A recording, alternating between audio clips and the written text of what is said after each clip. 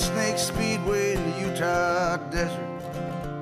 I'd pick up my money, head back into town, driving across the Waynesburg County line. I got the radio on, but I'm just killing time, working all day in my daddy's garage, driving all night, chasing some mirage. Pretty soon, darling, I'm gonna take charge. Well, the dogs on Main Street howl 'cause they understand. If I could take this moment into my hands, Mister, I ain't a boy, no, I'm a man, and I believe in the promised land. Hello, everyone, and welcome to a new episode of Set Lusting Bruce, your podcast all about Bruce Springsteen, his music, and mostly his fans. I am your host, Jesse Jackson, and joining me in this episode is one of my partners in my other podcast, How Many? So, Scott, how you doing? I'm doing great, Jesse. Good to be here. I'm glad that you're having me on. Yeah, I'm excited to talk.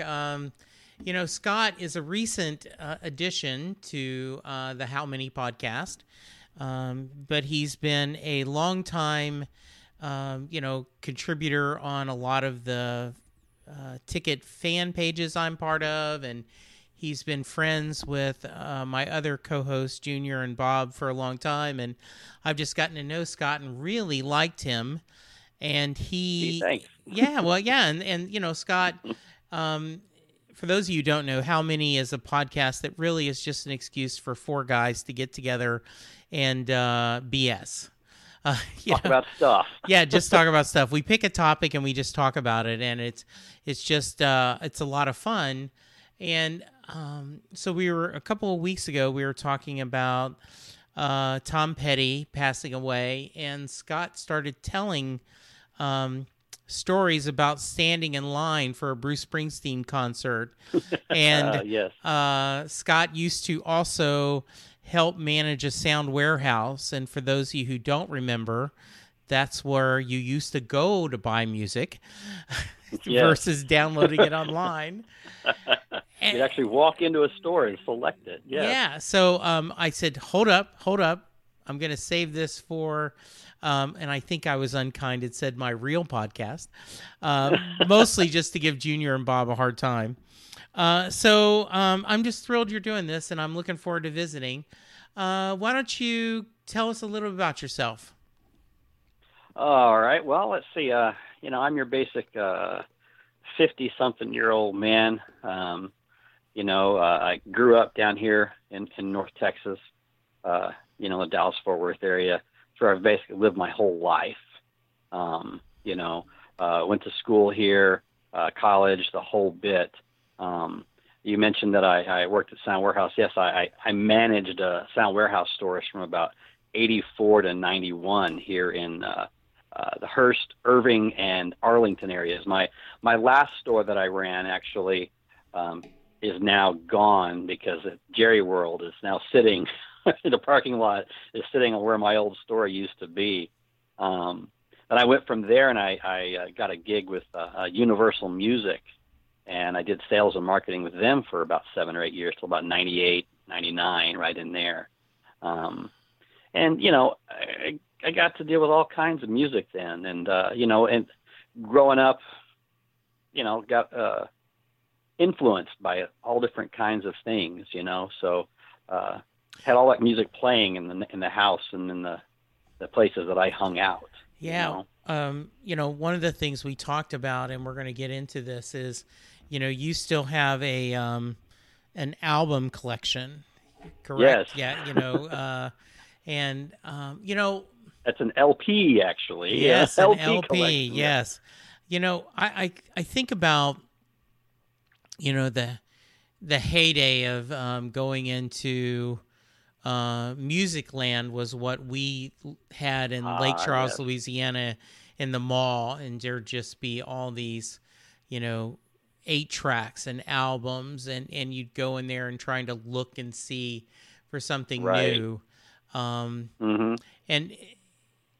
And I'm not doing, good old day syndrome, but it is a little sad that, I mean, if you think about, Blockbusters going away, that ritual of going on, either a weekend night or a weeknight and getting a movie to watch, or, and now then, and also going to see, because you may not know what the new albums were coming out unless you got to be friends. Exactly. Yeah. And so the interesting thing, we used to have a music store called Bookworm's Apple, and he sold books and he sold albums and he sold a lot of the paraphernalia for alternate substances. And and he looked like, I mean, down to even almost the accent of the comic book guy on The Simpsons. On The Simpsons, right? Yeah, I mean, because he started getting comic books. This was, I guess, in the middle '80s, because they had just started doing independent, comic book stores, and there were certain comics you could only get at a comic book store. You couldn't get it at a newsstand anymore. Exactly. And I'm drawing a blank on his name. I think it was Chet, and Chet, was driving to Beaumont, which is about 60 miles away from Lake Charles, to pick up his comics. And so he just decided, I'm just going to start selling the comics. And he told a wonderful story, and I love your perspective on it. He said one of the reasons he loved comics is if you told somebody, hey, you should check that comic out, they normally would, versus if you said, hey, I think you'll like this record, they wouldn't. And he says, and it's not just the money, it's just they were really, I wanted the new Stevie Wonder, and that's all I'm interested in, or whatever it is. Yeah. So you grew up in North Texas. What was your family into music? What kind of music did you listen to? To a certain extent, I had parents, born in the 30s, and my dad had control of the radio in the car. Let's face it, Absolutely. And he was a big country guy there, probably the last 30 years or 40 years that he was around. Before then, though, I mean, I've got his old record collection, his old LPs, and a lot of jazz. He loved the drums. I remember him bringing in a friend's drum kit, and just noodling on it, or whatever you want to call it, for about 2 or 3 weeks, to sit in the living room, and he's just in there playing the drums for fun, But I mean, he loved, getting him some drummers and listen to that stuff. And we had one of those big component stereo systems that was about 15 feet long. It had the wood cabinetry, with the speakers at either end and the turntable in the middle with the radio and everything. And, he would delight whenever he got a new LP, and he would come in there and he would crank that thing up, drive my mom crazy. But, jazz and big band, and a little bit of rock and roll. He liked the Ventures, that kind of thing. Yeah. And so, I've still got some of those Walk, Don't Run. I've got, original LP of that, which, I'm pretty proud of. But growing up, I spent a ton of time in the bowling alley because my parents both bowled, and my dad was also a night manager on the weekends. So, I'd go in there and, it was jukebox crazy. Oh, wow, cool. And you'd sit there and listen to that jukebox, and you would just wait and see what people would come up and play. And we'd stand next to the jukebox and just read all the titles. And, and we got to where somebody would punch in a number, A7. Oh, I know what that is. Conway Twitty. You would just know it. Or that's Linda Ronstadt, And, so Scott, one of the things, we're both Ticket fans, and side note for those of you who have not heard, the Ticket is the local sports station here in Dallas, and sometimes they'll talk about things that are magical when you were a kid, Oh gosh, yeah. and the jukebox. I still would love to have a jukebox in my house. Old Wurlitzer. Yeah, I mean, I'm sure it would be a pain in the rear to keep up and everything, but just that magic of having that would be so cool. It was greatness. Yeah, I can imagine. And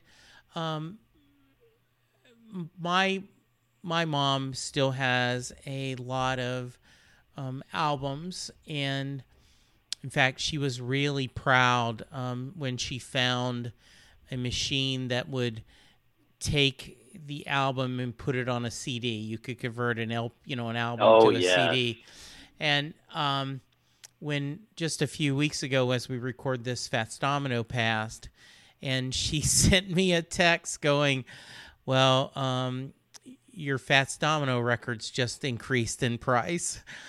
Because there's a lot of, as older parents, parents start to get older, there is this, okay, we want to tell you kids what we want you to have, and exactly. Put everything. And one of the things that I've been very clear on is, okay, I want the albums.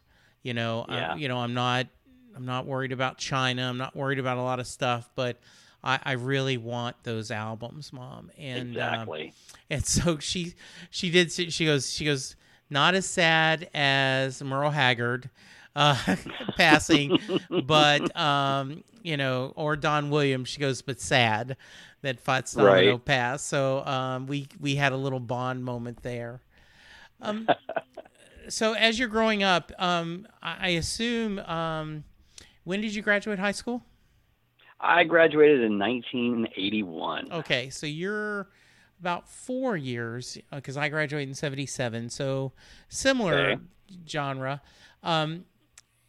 When did you discover, did you discover rock and roll kind of as a rebel or just through peer pressure? I discovered, rock and roll, like I say, basically the jukebox at the bowling alley. I mean, that's where I heard the Rolling Stones and the Beatles. I mean, I still remember to this day, and still my favorite rock and roll song of all time is the electric version of Revolution by the Beatles, because I would hear it on that jukebox. Now, get me out of the bowling alley, and the music I listened to was pretty much what I was spoon-fed on the radio, the top 40 stations. And I think I got into rock and roll when I would call it real rock and roll, when I got into like junior high around the 7th grade, and you get around these other kids, because, you're around 7th, 8th, and 9th graders at that time. So you're getting an influence from those kids as well. And that's probably when I really started getting into the rock world and listening to the two local radio stations here. You had KZEW and Q102, and those are the two album rock stations. And, finding those was like, wow, man, this is cool, because I'd gone from top 40 to that. And that was pretty much where, all my rock taste came from, was, those two stations. And it was album rock, what the kids call classic rock now, was what we were listening to all the time. And that's kind of where I got it from. Down here in North Texas, if you heard a Springsteen song, it was rare. You were more likely to hear, Leonard Skinner or something like that. But whenever they played Bruce, it was not a very common thing. It was, you had your basic AC/DC and Priest and Bad Company and the Doobie Brothers and Floyd, that sort of thing. So, but, yeah, that was a question I wanted to ask you. Do you remember when you discovered Bruce? It had to have been, it was junior high, junior high to high school, right in that range. And, the stuff that you heard, it was, Born to Run. That was probably the first Springsteen song I heard, and heard that and was like, oh, that's kind of cool. And, and it had a little bit of, what was his name? Oh, I keep wanting to say Asbury Jukes, but that's not right. I can't remember.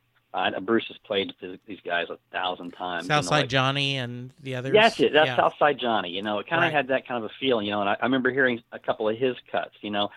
What you'd hear down here would be, Born to Run most of the time if you heard Bruce. Maybe Rosalita, Right. maybe every now and then you might get Promised Land. That'd be a deep cut, Right. But that was pretty much it. And until I think it was like 1980 when The River hit. Yeah. And then, oh my God, it was Springsteen all the time on the radio at that point. Yeah. I know that in Houston, it seems like he had a pretty healthy following. You hear stories about him and the band, flying for the first time and going to see Houston. And right. I remember in Harvest Records in Lake Charles, Louisiana, was the independent record store. And I was going in there, I guess this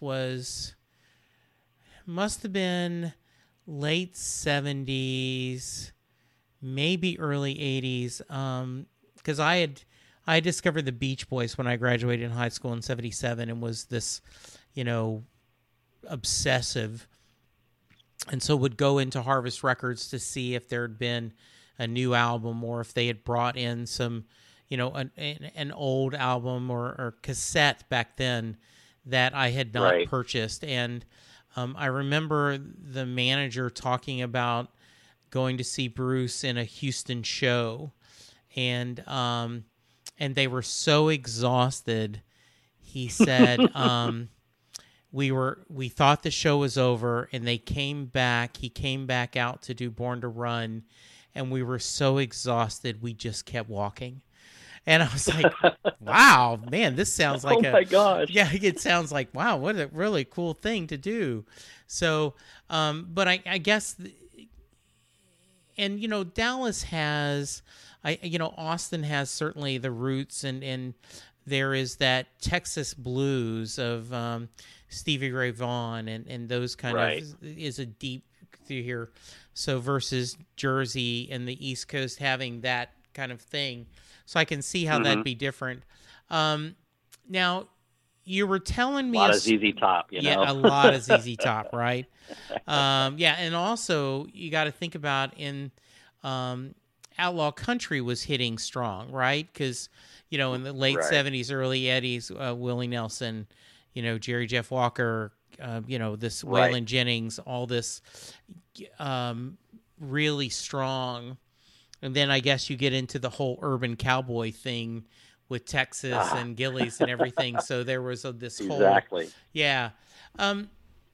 Now you started to tell a story in the earlier podcast about getting tickets. So Yes. would you mind telling that story? And you may have to give a little background for some of our younger listeners. About what this tickets thing is. Yes, and this is partly tongue in cheek. I realize that it's not that long ago. Kind of like that. There used to be a phone that hung on a wall that you put coins in to use because Exactly. Yeah. So talk about your getting in line to get tickets. Okay. Like I talked about, when the River came out. It came out and it was all over the radio. And at that time, I didn't really appreciate it that much. I wasn't a big fan of the River. I liked Born to Run and stuff, but the River it just rubbed me wrong. I don't know. I think at that point I was still too much of a ZZ Top, Bad Company, rock and roller kind of guy. Hey, that's not my kind of music. But later on, when I went to college, this was a big change for me. Going into college was I met a lot of guys, and I made friends with a bunch of guys from New York and Jersey. Yeah. And they introduced me to some older stuff, and I've got some older Springsteen. I'd had like his first record, but that's really all I owned, and they started talking about other stuff and playing it for me, and I was like, wow, and then playing some deeper cuts off of the river, and I'm like, oh, that's a cool song. That's way better than the song "The River." Yeah, exactly. And then you're kind of waiting on the next one. And I think when we went and saw him, it was about '84. He had come through on the Born in the USA tour, and my roommate, my last roommate from college, I had I roomed with that guy George for a little while, and then when a couple of years later, I was rooming with this buddy who he was really into Bruce, and he's like, man, we got to go see him. And I'm like, oh, okay, well, let's do this. And at the time, you had to physically go buy a ticket at a place that sold tickets. And that was only one step removed from probably maybe 10 years before that. You had to actually go to the venue, go up to a window and purchase a ticket, and they would have a big bundle of those tickets, and they would just peel off 2 tickets and give them to you, and when you purchased them. Well, so then we started going to it was Ticketmaster at the time. I'm not even sure if Ticketmaster's around anymore because I don't buy through them. But, you would have to go to your local Sears outlet because they had a ticket sales in their general office up there. And so here it is. It's 1984.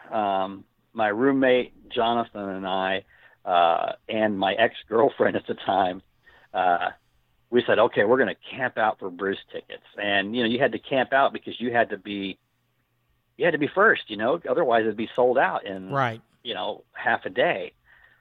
So, we go up there and set up a little spot outside the store as it's shutting down, and people are walking out of the store looking at us because it's not just us.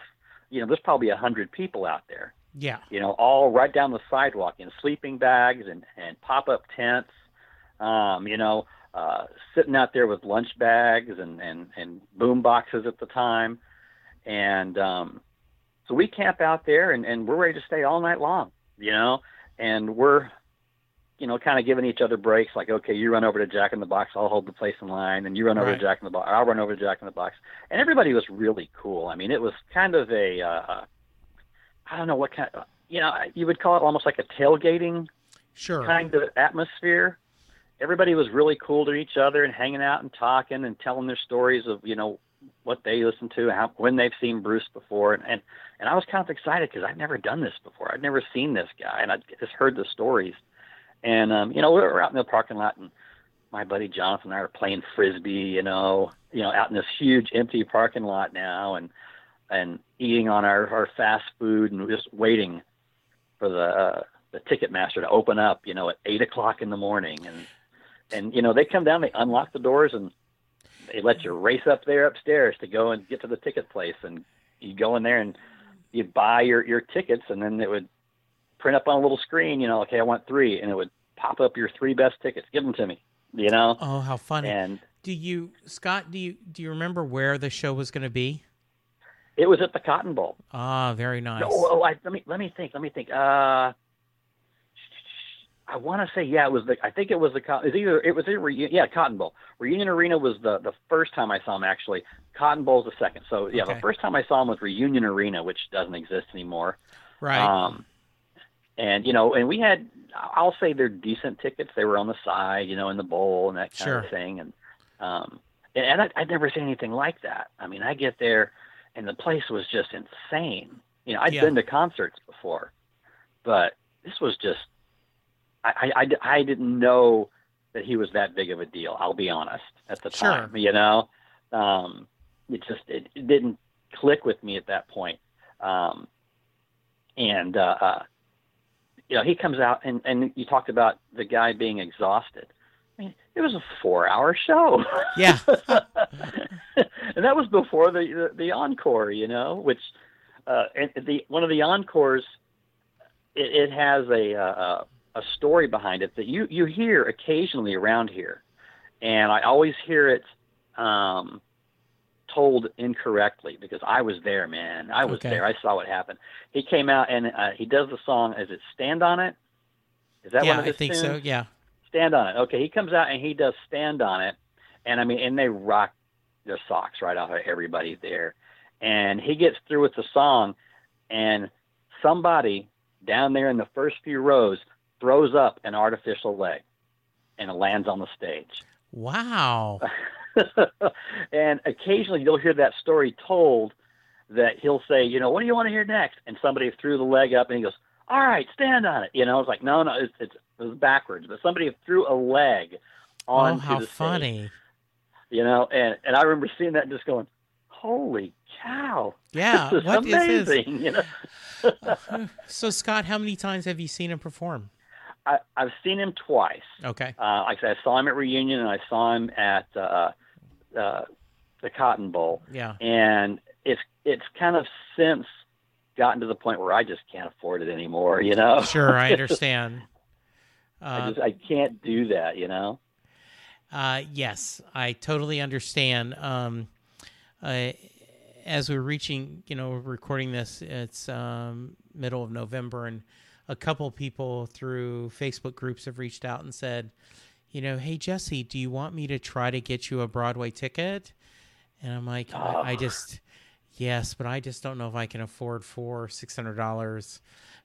First off, I know I can't. I mean, right. First off, I can't. But, you can try to justify, like, okay, it's a once-in-a-lifetime experience, and, Exactly. Yeah, so that's and I hope we're hoping next time he comes through Dallas, we can all go together, and kind of you can experience him, as now on the other side, as an older rocker, right. still getting there. What are some of your other favorite musicians or shows you've attended? Oh, I'm a huge Neil Young fan. Ah, nice. And I discovered Neil, obviously heard him, back in the junior high days and stuff, but I really became a true fan right about my senior year, of high school, and then going into college. That's when I really started to realize that, man, this guy's saying stuff that really reaches out to me, and I feel it. Yeah. And, and I've seen him probably more than I've seen any other artist. I'll say 10 times I've seen the guy, everywhere from, big productions to just him solo, in small venues. I've seen them all. And that's something I'd love to see of Bruce as a small venue. Yeah, that would, that would be very cool. So I have a couple questions for you about Neil Young. So there was a discussion that if Bruce had not perhaps changed Born in the USA to this anthem versus originally he was going to do a blues version, would that album have caught fire the way it would have?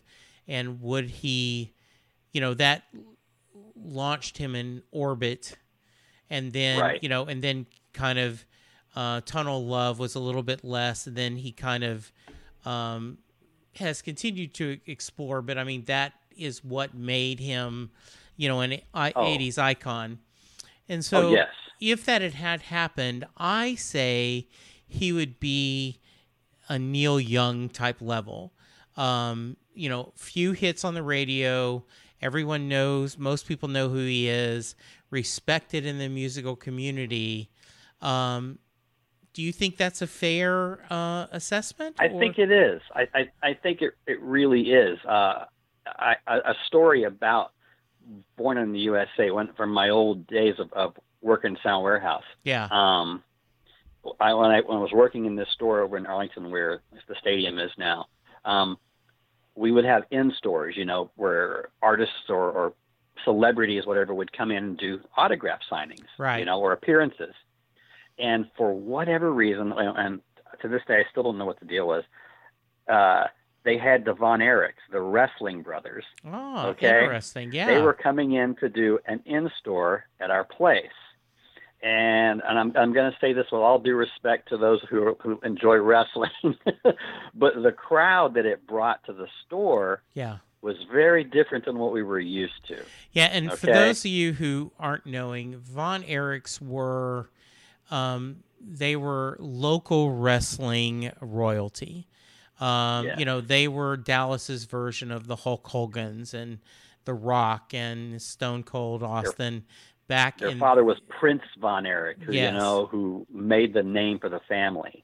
Yeah, and they would play at they would wrestle at the Sportatorium, and a very tragic family. They've had a lot of the sons, a lot of death, and but they are, a very well known Dallas Fort Worth, sports.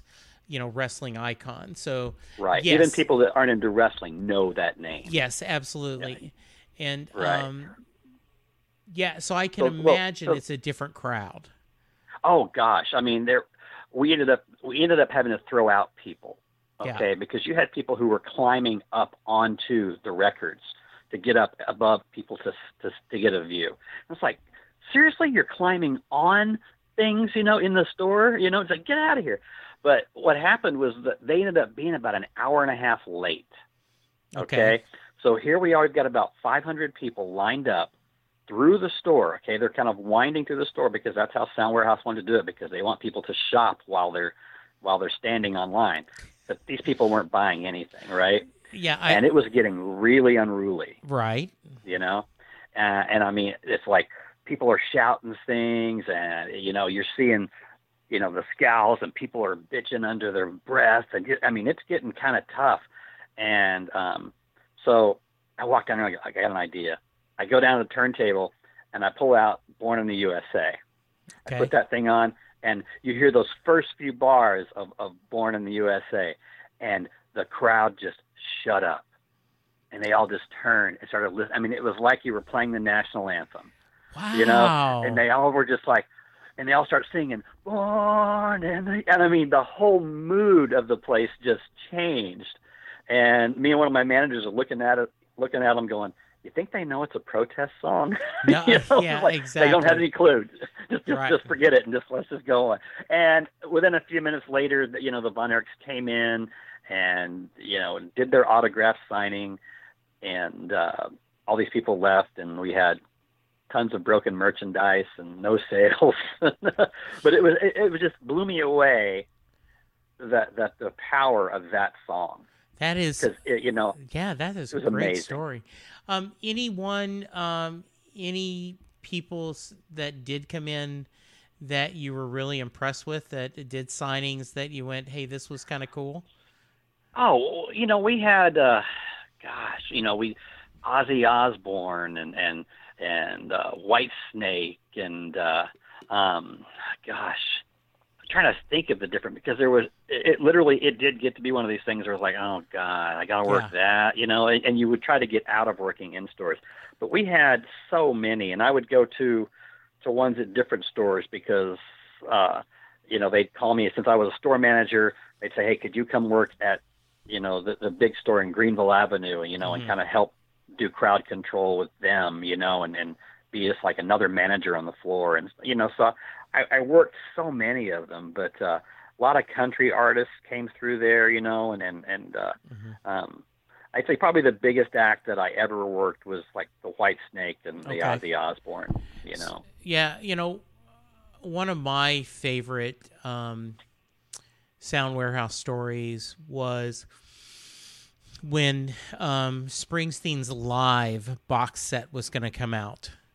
Oh, yeah. You had the albums or cassettes you could buy. And I remember going to the Sound Warehouse there on Greenville, and this massive display. It was unreal.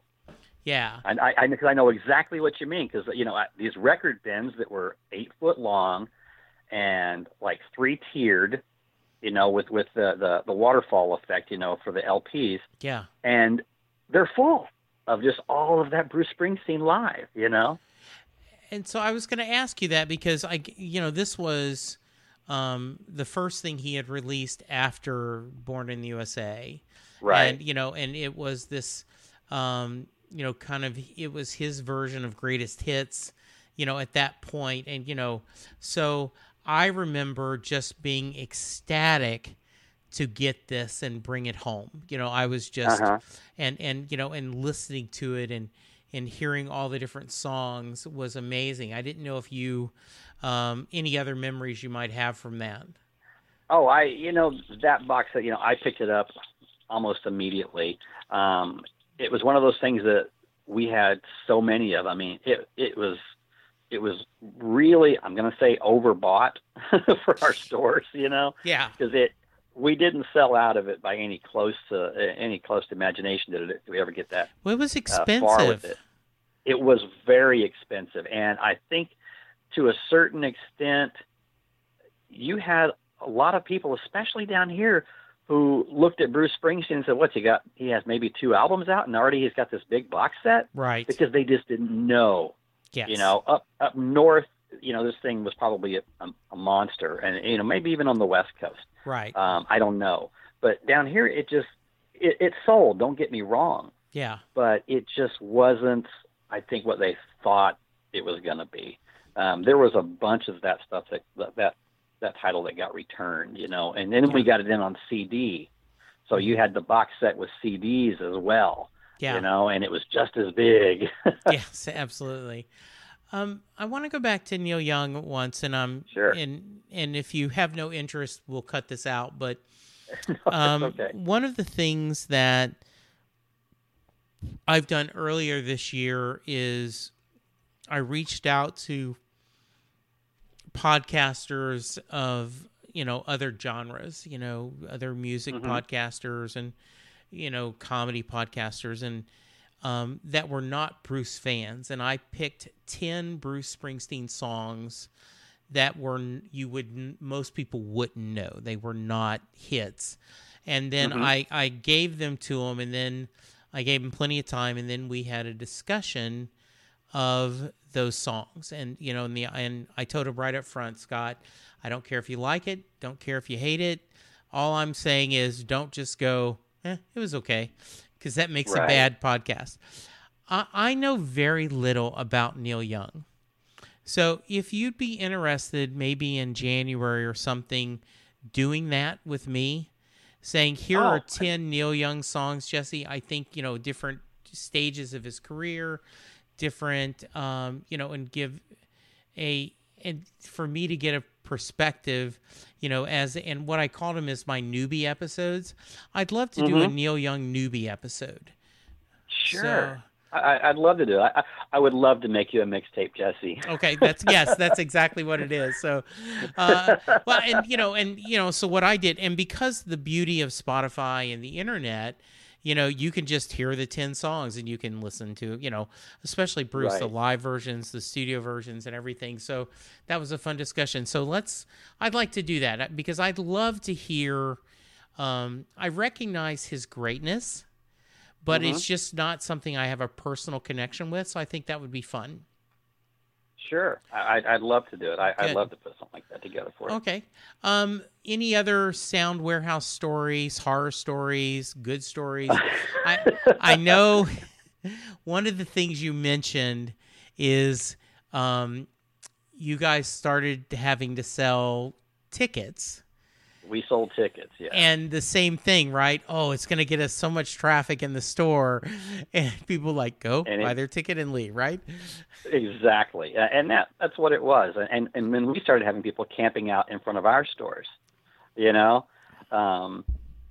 so we'd go home 10 o'clock at night, 11:30 at night, and you'd have already 15, 20 people outside, camped outside your store waiting on it. And I think the worst one that we ever had was New Kids on the Block. I can imagine, right? It was a madhouse, and I'd walk out there in the morning, I'd get to work, and there'd be all these, 100, 150 people camped out in front of my store. And I'd walk out there and I'd give them a trash bag and I'd say, start it here, start handing it down and put trash in it, because I'm not picking this trash up for you guys later, And I'd go back out there 15 minutes later and it's gone like 4 people and it's laying on the ground. And I just got there and go, all right, here's the deal. You're not getting tickets until the trash is picked up. Good for you. Oh, man, come on. Like, no, pick up your stupid trash. But, you'd have those lottery systems, and there was always, especially with those kid acts, there was always somebody that assumed that the lottery was rigged, you know? Right. Because, well, how come they got the right? Because they had the right number. I don't know, you know? Yeah.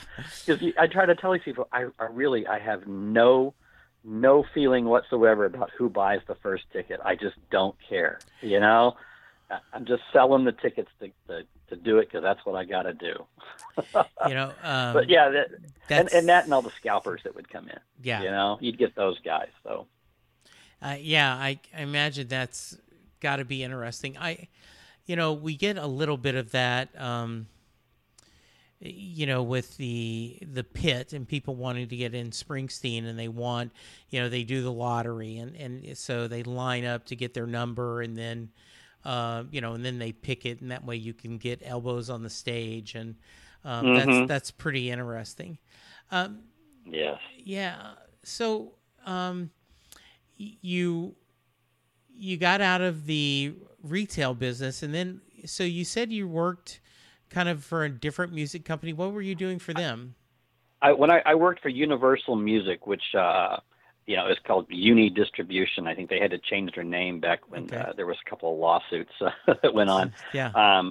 But it was a record company, a distributor that handled MCA Records, Geffen Records, MCA Nashville, Margaritaville, DGC, all these other labels. Okay, so they would handle it, and you had all the majors in town. You had Universal, you had Polygram, you had RCA, you had Sony and Warner Brothers. All those guys were in Dallas because this was a very big hub for the music. I mean, there was nothing that went to Oklahoma, Louisiana, New Mexico, or anywhere in Texas that didn't come through Dallas.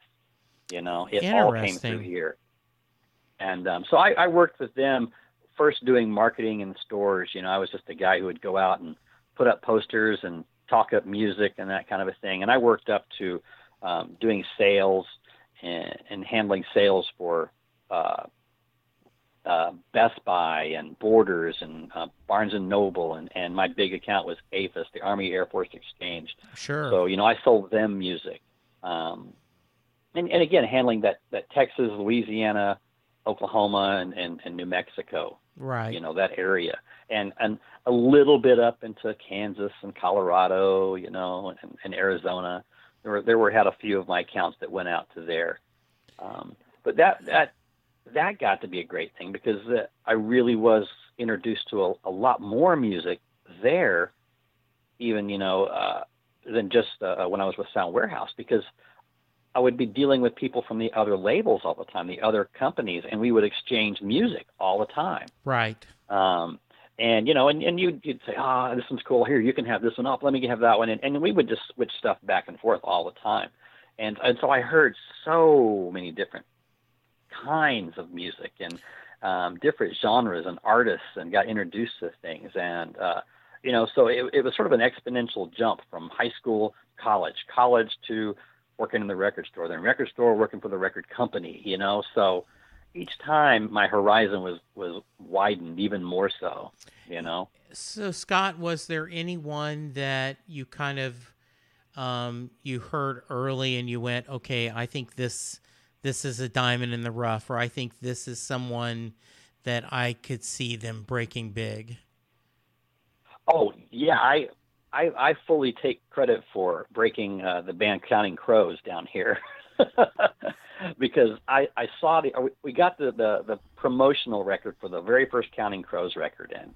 Okay. And got the CD in, and I listened to it, took it home, as I often did, and I'd just sit there and devour it overnight, if it was something new and interesting. And I heard that thing, and I just went, this is amazing.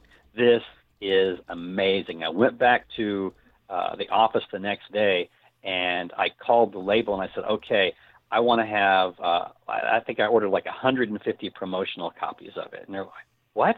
I said, you get me 150 promotional copies of this. And what are you going to do with it? I said, I'm going to make sure every manager of every store in Texas and Oklahoma, Louisiana, New Mexico has a copy of this record on there. And I didn't just stop there. This is before the band does anything. Okay. Right. They come, and you talked about Musicland earlier. Well, Musicland, their regional offices were up here in Dallas, and they were having their regional meetings, like this 2-day or 3-day thing where they bring in all the managers and, and do promotions and meetings and stuff like that with them. Well, on the final night, we had the band that was playing for them, and it was the Counting Crows. So you got to think about, here's the Counting Crows playing in a Holiday Inn, okay, in a meeting room, okay? So they're like in this meeting room. It's probably as big as, I don't know, not even a school cafeteria, elementary school cafeteria. Okay, it's a small place. And so I've taken all these promotional CDs, and I've taken the booklets out of every one of them, the cover booklets out of every one of them. And I go back, I'm hanging out there with the band and like that, and we go backstage, and backstage consisted of the kitchen because there was no backstage. And I proceed to get every one of these things autographed by every member of the band. And I just said, all right, just pass them out. We're going to start autographing. They're like, all right, cool. And I got every one of them autographed. And then I put all those CDs together, put them in there, wrote up a letter saying, I'm just going to tell you, you have something special. You have an autographed copy of this band, and I promise you they're going to be huge. Play this in your store. And I kind of juiced it up a little bit saying, if I walk in your store and you're playing this CD, I'll let you pick any CD out of our catalog and I'll give it to you for free. Of course, so that kind of juiced it. But that record exploded out of the Dallas-Fort Worth area because those managers heard it, they loved it, and they just played the living crap out of it. And they had an autographed copy of it. So now these guys are, we're talking, how many years is that? 30 years? Or whatever, maybe not quite that long, that they've got this thing, this very first Counting Crows record, and they have it autographed by every member of the band, and it's sitting in their little collection somewhere, going, yeah, I got this. So they had a piece of history right there. So that was great story. That I think it's like, yeah, I broke that band here, because every store around here was playing that record, I didn't have a single manager that said, "Oh, this is terrible," And then they, I remember that they played Saturday Night Live a few months after I think that first record came out, and I remember people going, who is Counting Crows? How come Counting Crows are on it? Saturday Night Live is supposed to have big bands, And at that time, it's like every manager down here, we know who they are.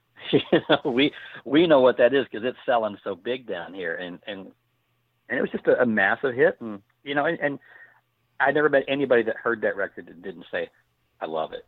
Wow, very cool, very nice. Sometimes you get to say you got your touch somewhere in history. Yeah, there you go. So. I've kept you for a while, so we're going to wrap it up. But I got nowhere else to go. Very nice of you to say. You currently you got out of the music business, and now you're a teacher. Right. So that has to be satisfying and yet frustrating at times. It's all the above, yeah. Yeah. Talk to me about how you've incorporated your love of music in your teaching, and I especially thought it was interesting about your door and your wall. You keep track of people who pass and such. So tell me a little about that. Okay. Well, coming from that music world, I never have a classroom running that doesn't have music playing in it. When the students are working on, because I teach art. I think we should qualify that. Right. I teach art, and I think that whenever the students are working on a project, I think it's important to listen to music because they just go so hand in hand, visual art and music. Absolutely. So I play stuff in there all the time, and I've got different things for different projects. It depends on what we're doing. I've got my fifth graders working on a surrealist image. I'm playing some psychedelic kind of music for them. I get some of them working on like some kind of cubist work or something that's real technical, and I'll be playing some electronica for them. So I try to match the music, but a lot of times it's just, okay, we're gonna be listening to my CS and NY Pandora station, or or Warren Zevon, or something like that. I've got a Bruce station that I listen to as well. There's a lot of crossover in those three. But I play this stuff all the time, and I have lyrics to songs that when I hear a song and the lyrics just really touch me, and I think, man, that's a deep message. I'll print the lyrics up and I paste them up in my room, and I don't make a thing of it. I just put it up, right? Because my thing is, I want the students just to happen to read it, and then ask me about it. What is this? And then I can go on and start talking to them about what it is and who it is, and why I put it up. And I have my door. It's the outside of my door. It leads into the hallway, and I've done this since I started teaching 16 years ago. That whenever somebody passes that made a difference in my life, if they somehow touched my world, I put their name up. I'll have kind of what they're famous for. Either it's an actor or an artist, a musician, or it could be somebody from my personal life. Over the years, my father's been on the door, and my aunts and uncles have been on the door, and my mother's been on the door. And that always sparks questions. And and I put people on the door. I've got Tom Petty on there, obviously. I've got Fats Domino on there, obviously, and kids will come in, and it's kind of neat because I'll walk to the door and I'll open it up, and I'll see like 3 or 4 kids stand there reading the door. Wow. As I open it, and then they'll walk in and say, well, who is this? I think one of them one time, well, who was Johnny Cash? I said, you want to know who Johnny Cash is? They're like, yeah. I said, here's your assignment. When you come back to see me the next time you're here, I want you to have 3 Johnny Cash songs that you have listened to, and I want you to write down the titles, and I want you to listen to them, and I want you to tell me about them. Okay, and I come back and I'll say, all right, stand up and let's talk about what you heard, and then they'll tell me, okay, I heard this song, and then and just kind of go on about it, Ring of Fire, and whenever it can just spark a little bit of conversation, that's what I want it to do. Just anything. Yeah, I think that's a really I won't get too political, but one of the things we fight is arts in the school are very quickly, they want to, people will want to cut. And, right. And, I was, I did music in high school, and I believe that, I sometimes wish we had a little more teachers, a little more passionate, because so many albums and songs are poetry, and to cover that and to talk about it. So I think the way you're doing this is really beautiful for them to see that and to say, well, who is, Tom Petty, or, who is Fats Domino, or like in, Johnny Cash, and to share that and talk about it. And I think that's a really beautiful way. And I also agree with you that, as you're working with your hands and making art, whether it's, you're painting or sculpting or whatever you're doing, to have that music feeding your soul as well is a pretty cool experience. I think that's well done. Oh, I cannot remember a time ever, creating my own artwork that I didn't have music playing, and it's usually, it's whatever I'm working on, as to what I'm listening to. I remember in college I was having to do a large clay sculpture that was, about 24 inches tall and about, 18 inches wide. There was parameters to it. And it was one of these things that it was a big, daunting task, and I had to work fast. So I went in, I put on Rammstein, on my headphones, and, and it's this real heavy industrial metal, and I'm just, carving like a son of a gun, working on this sculpture, and got it done. It looked fabulous, but I'll go anything to, if I'm doing some writing, I'll put on some Paul Winter or something, that's just all instrumental, and some George Winston type of thing that's just instrumental to listen to, that just kind of, I don't have words to think about because I'm trying to think about other words. And, but, you listen to the music that touches your heart and it touches your soul, it's going to help bring that world out of you, and it's going to help work on your art, you know? I will tell you there is, obviously, listeners have heard that I had an F Cancer playlist that I had Right. a lot of Bruce, a lot of Brian Wilson, U2, some Johnny Cash, and others on there. But I also at times, when I've had to write performance appraisals, I can remember being in my office and throwing on a John Hyatt CD and just and just listening to that while I'm writing, and just and just that energy of his music giving me the energy so that I could keep writing, because I'm working till 8, 9, 10, 11 o'clock at night, and that energy. A few years ago, I drove to Atlanta for Dragon Con. It was a long drive, and I listened to a lot of podcasts. And about 7 o'clock at night, I switched over to E Street Radio to hear a Bruce concert because that energy kept me awake and kept me driving. So, totally. I totally agree. Beautiful. Definitely.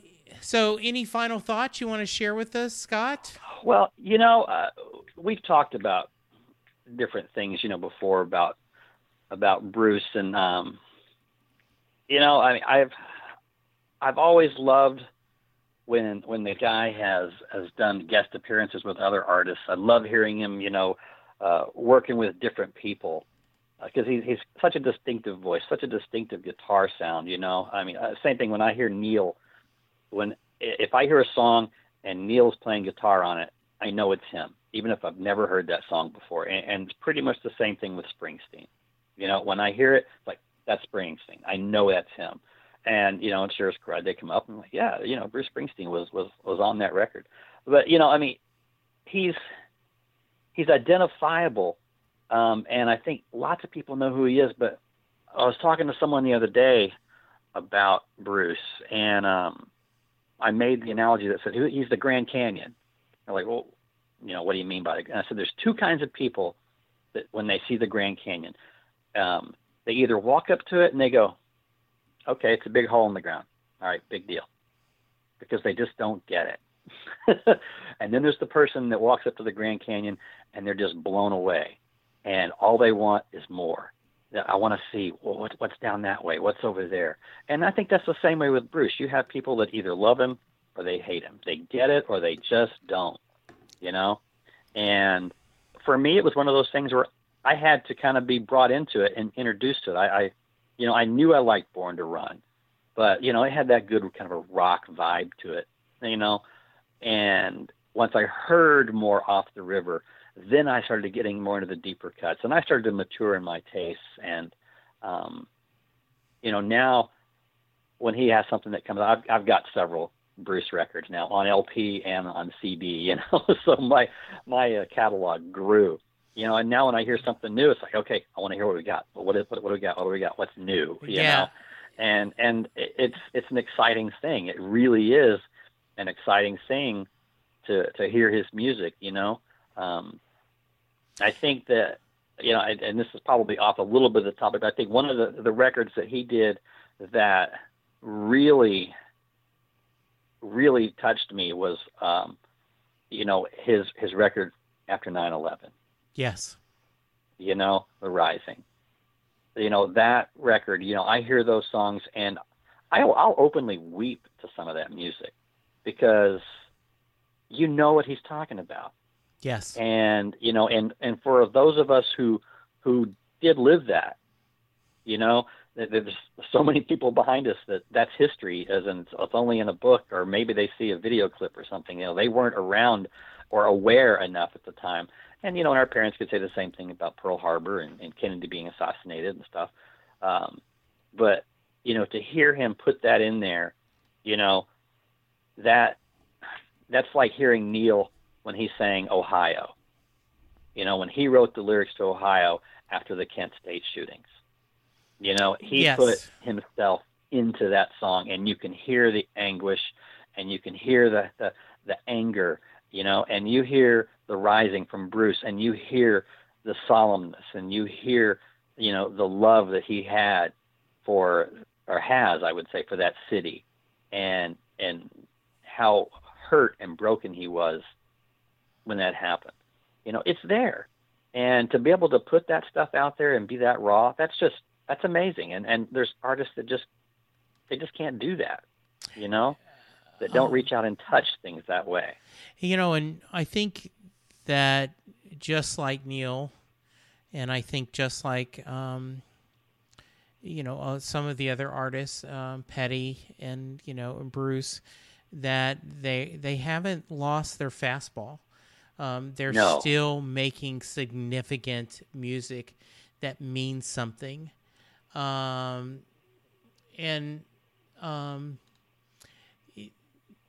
do think you're totally online. I believe The Rising is something very special. And on 9/11, I always listen to it. I pull it out and I listen to it kind of. And it's funny.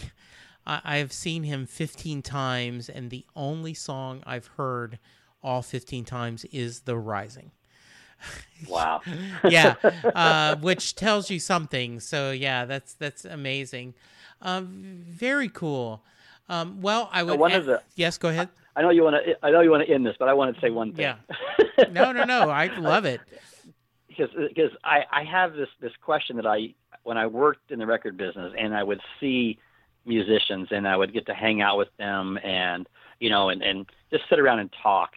And I did this with so many that I can't even remember all the answers that I got. But one of the questions I used to ask, and this would be a question I would love to ask Bruce and Neil as well, is, okay, you've written and performed and recorded so many different songs.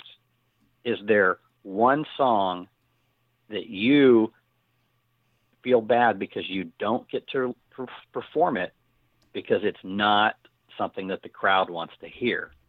Is it something? Yeah. Is there a song that you love that you put your heart and soul into recording that song and writing it and recording it, but it wasn't a hit, and now nobody wants to hear it, and you don't get to play it anymore.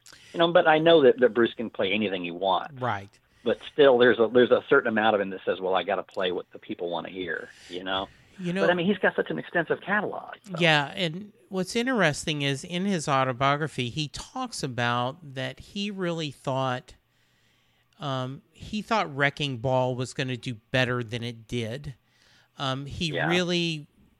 He was, it's in, for those of you, most people know, but just in case you don't, Wrecking Ball was a lot about the financial crisis and the bankers and things going on. And there's a lot of political work about this going on. And, he mentioned in his autobiography that even though it did go number one, but it didn't sell as much. And he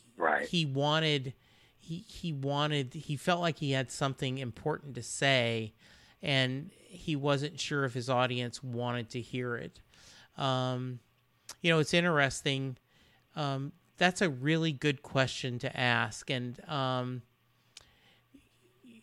what is there a song that you go, I wonder if this one had just caught on. I really was proud of this one, and it just didn't, I'm still proud of it, but they didn't, it didn't catch on. It. Yeah, that's an interesting thought. I appreciate. Yeah, that'd be a good question to ask him.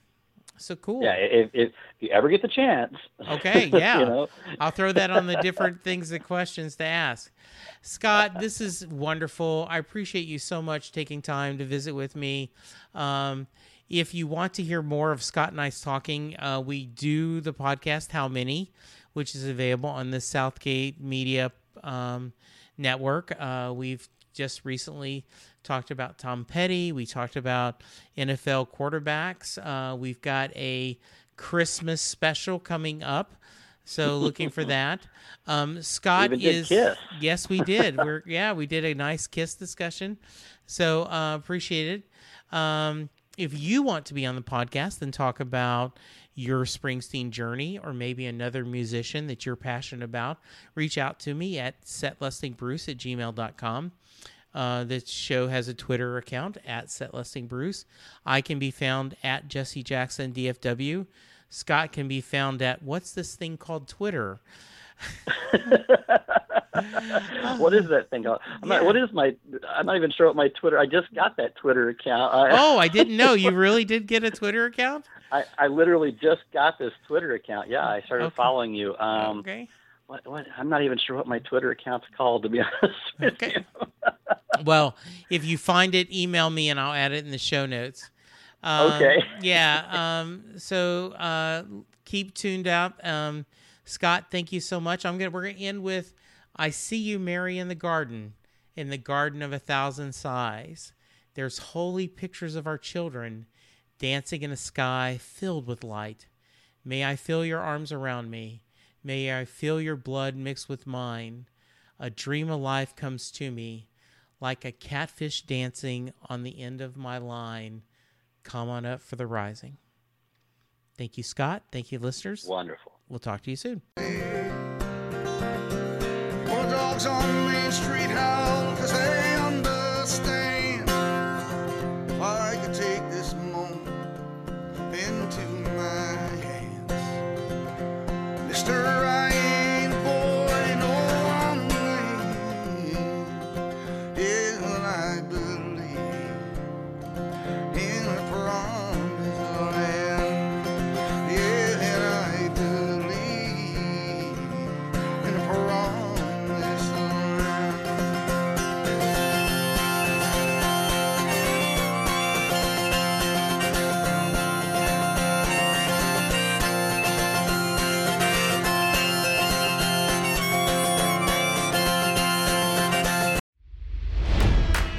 It's NFL draft season, and that means it's time to start thinking about fantasy football.